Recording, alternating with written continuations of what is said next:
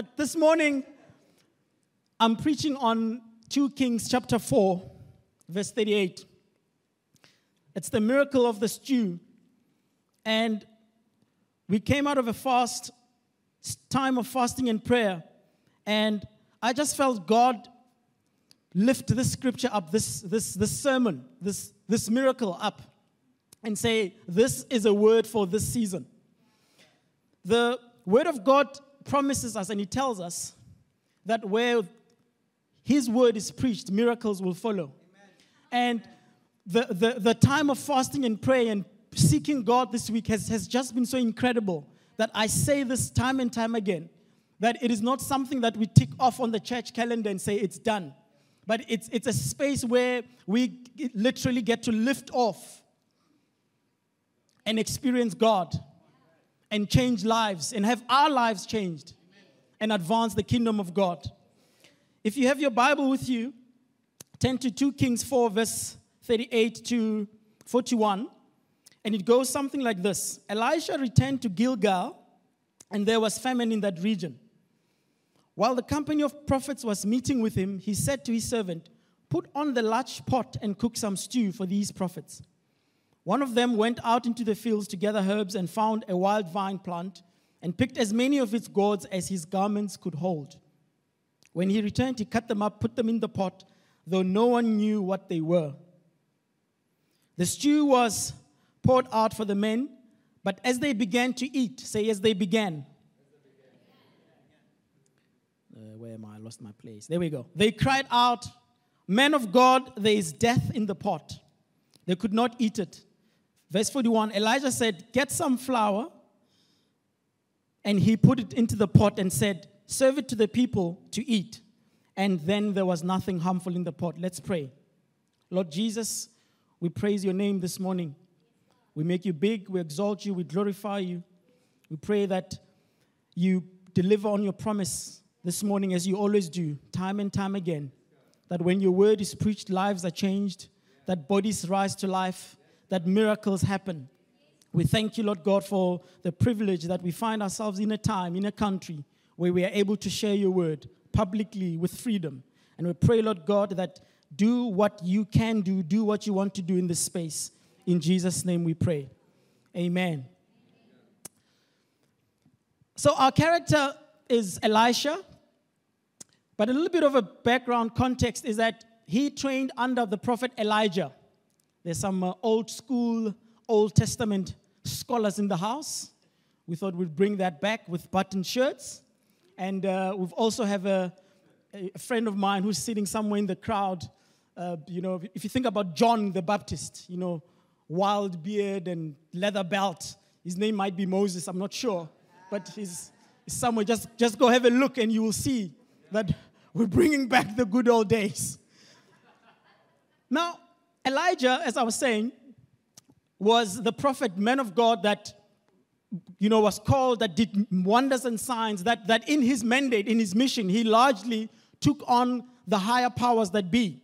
He is the guy that confronted the king and the queen when they were being a bit dodgy, if I'm being polite.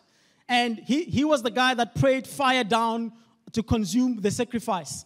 His passion was to see God's word and God's will and the laws of God be disseminated from higher leadership, from the running of the country, so to speak. Elisha then takes over from him, but he's got a sort of a personal approach in his ministry.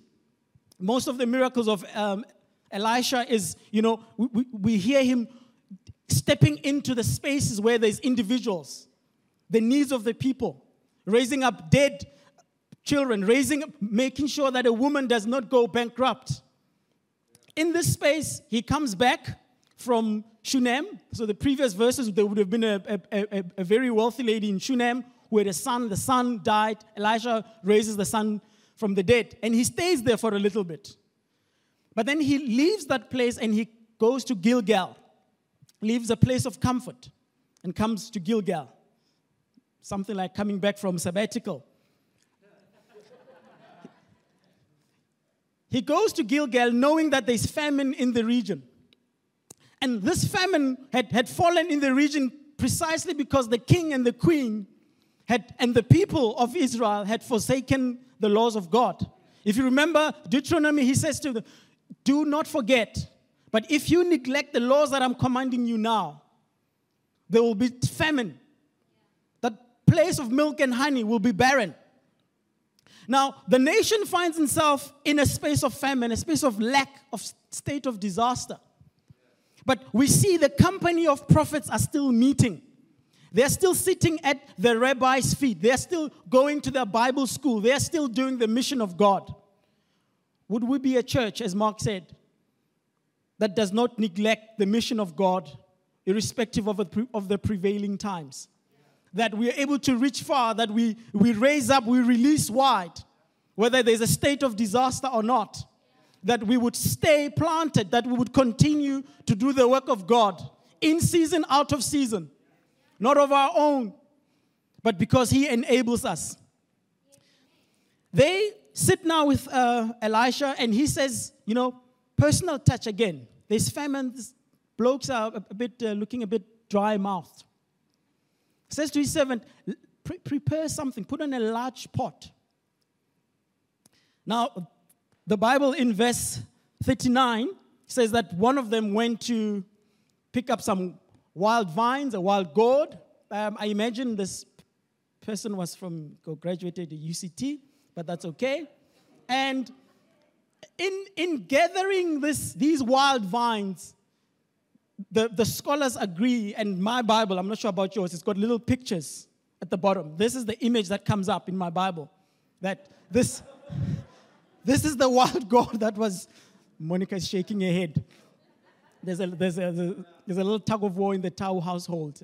Daddy, not so much a veggie fan, and 3-year-old is, watching. I repent. Anyway, he goes out and he gathers as much as his garment can hold. An instinctive reaction to desperate times.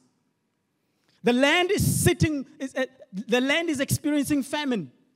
The man of God says, let's make something to eat. He goes out and he gathers as much as he can. He grabs and he grabs.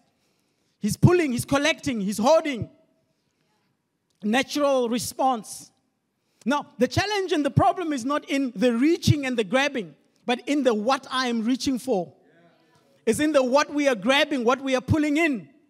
State of confusion. Am I going to add this theology? Am I going to read that? Am I going to listen to that person? Or am I going to sit and trust that this is enough? It carries on and he says, he cut it up and he put it into the stew. But it's only as they began to dish out, as they were eating. You see, some of the things that I reach out and add into my story, into my narrative, I might not see the impact now. It might only be further down the line.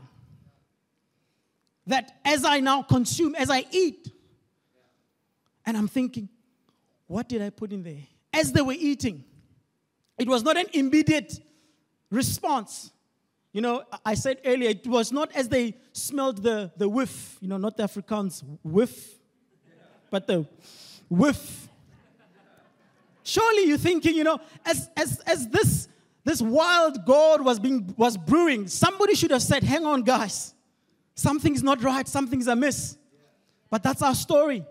That's my story. If I may challenge somebody right now, I don't know how the cutting of the corners in my workplace is going to impact my future generations. Disclaimer, I'm very, very passionate about God's kingdom advancing in the workplace without me saying that I'm a Christian. I'm very, very passionate about marketplace evangelism with the work ethic. With serving our earthly masters as though we are serving God. It's as they were eating, as it was being poured out, that they realized something is amiss. What was mistakenly thought to be provision. We're making a stew. It's been famine. We've been hungry. There's a vine. It's got a lot. The more, the merrier.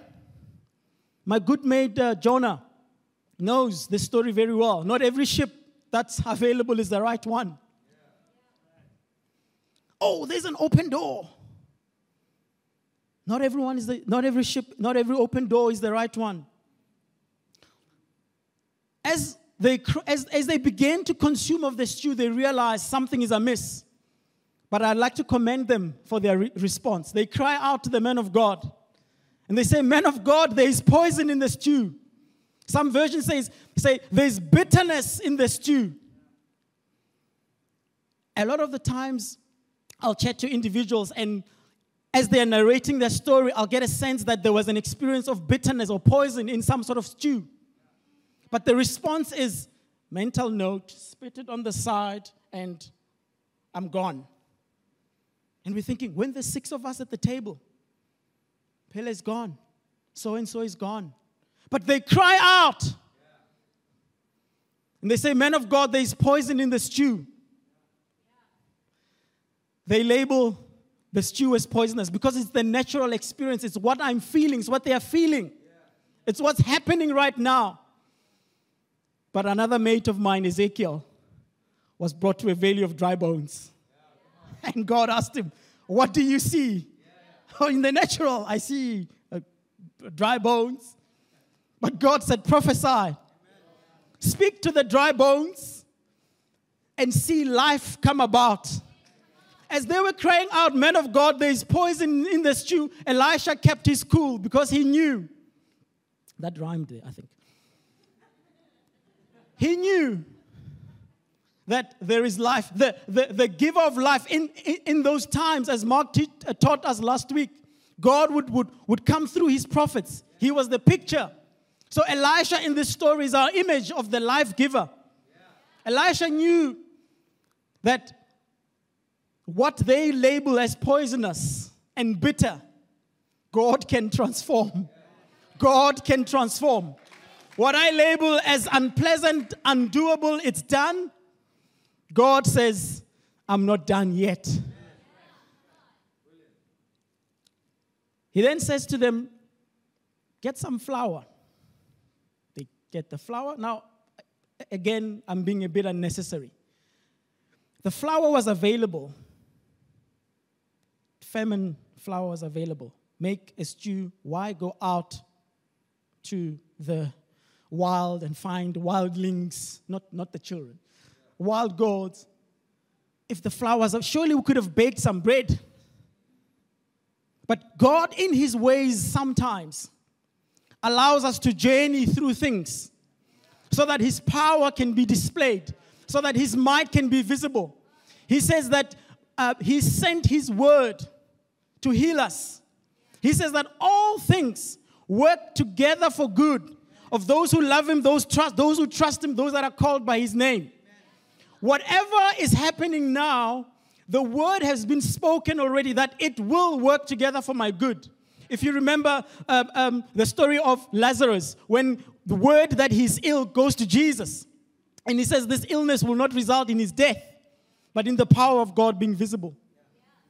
The life giver is in this room. We said earlier, Mark said earlier, this is a dangerous space. Not because of the name on the wall or the band or the preacher man, but because God himself, the giver of life, is here. Elisha said, add some flour to the stew, to the mix. They add that mix. They add the stew. They add the flour to the stew. And he says, dish it up again to the men that they may eat. Same pot. Hey.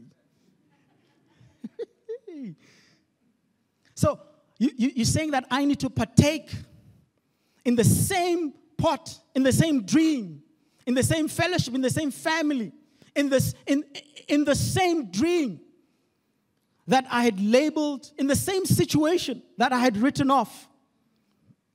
And God is saying, yes, dish out from the same pot and let the people eat.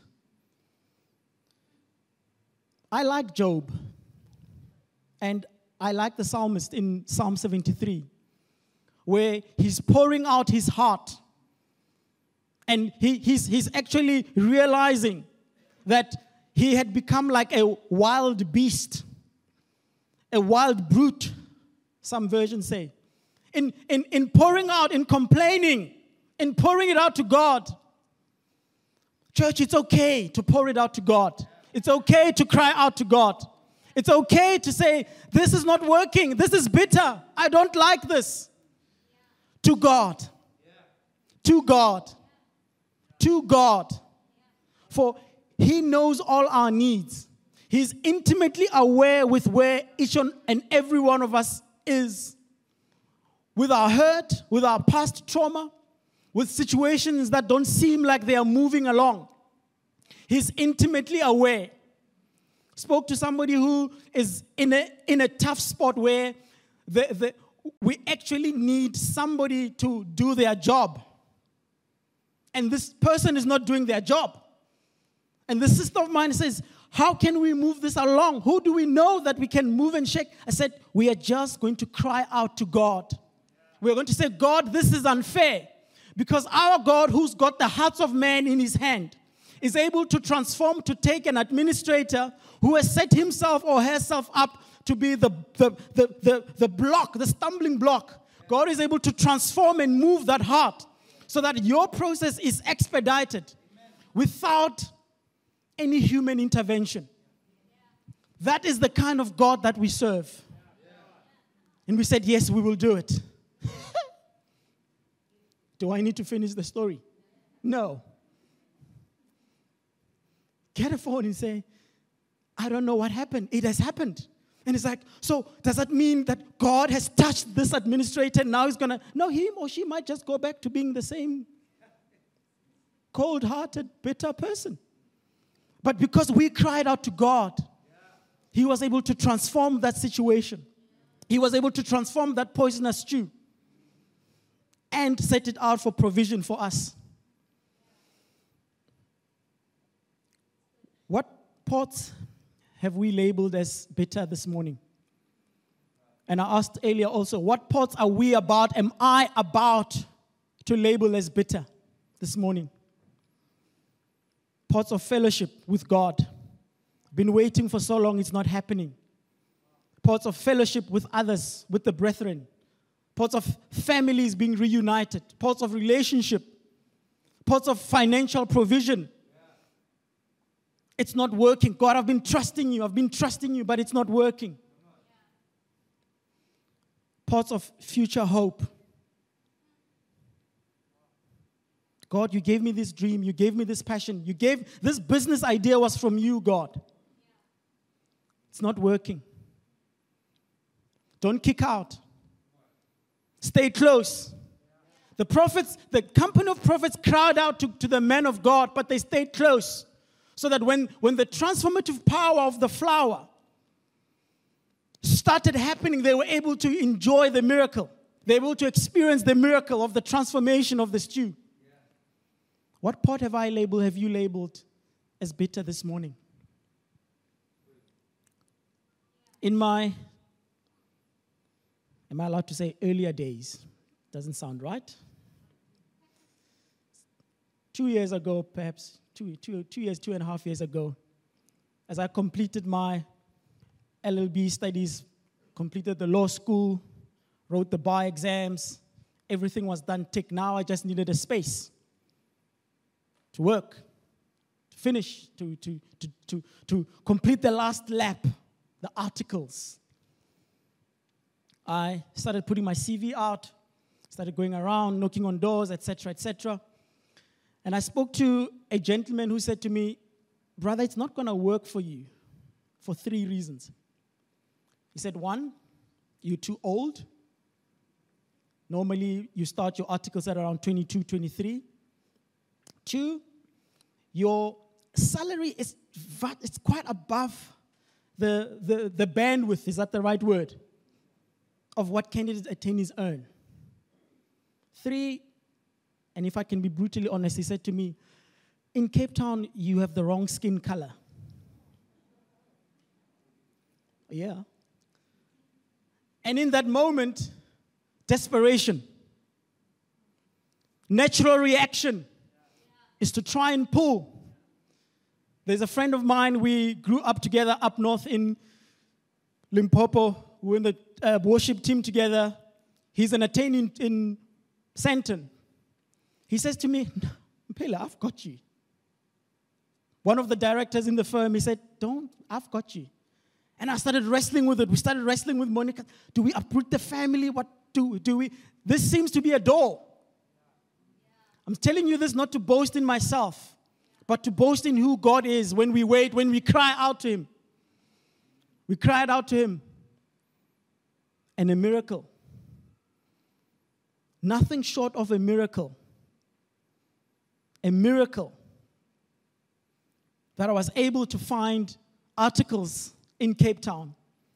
And having practiced as a therapist for a couple of years and having, if you'd like, a private practice, etc., I went to the Legal Practice Council. I said, I'm a qualified professional.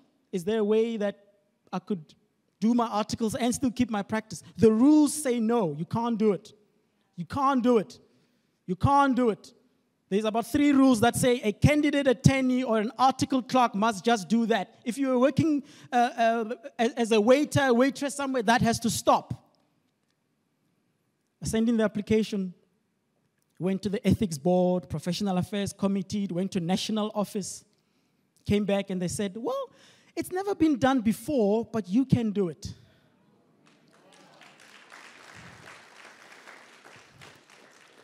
A miracle. A miracle. Just like Jesus,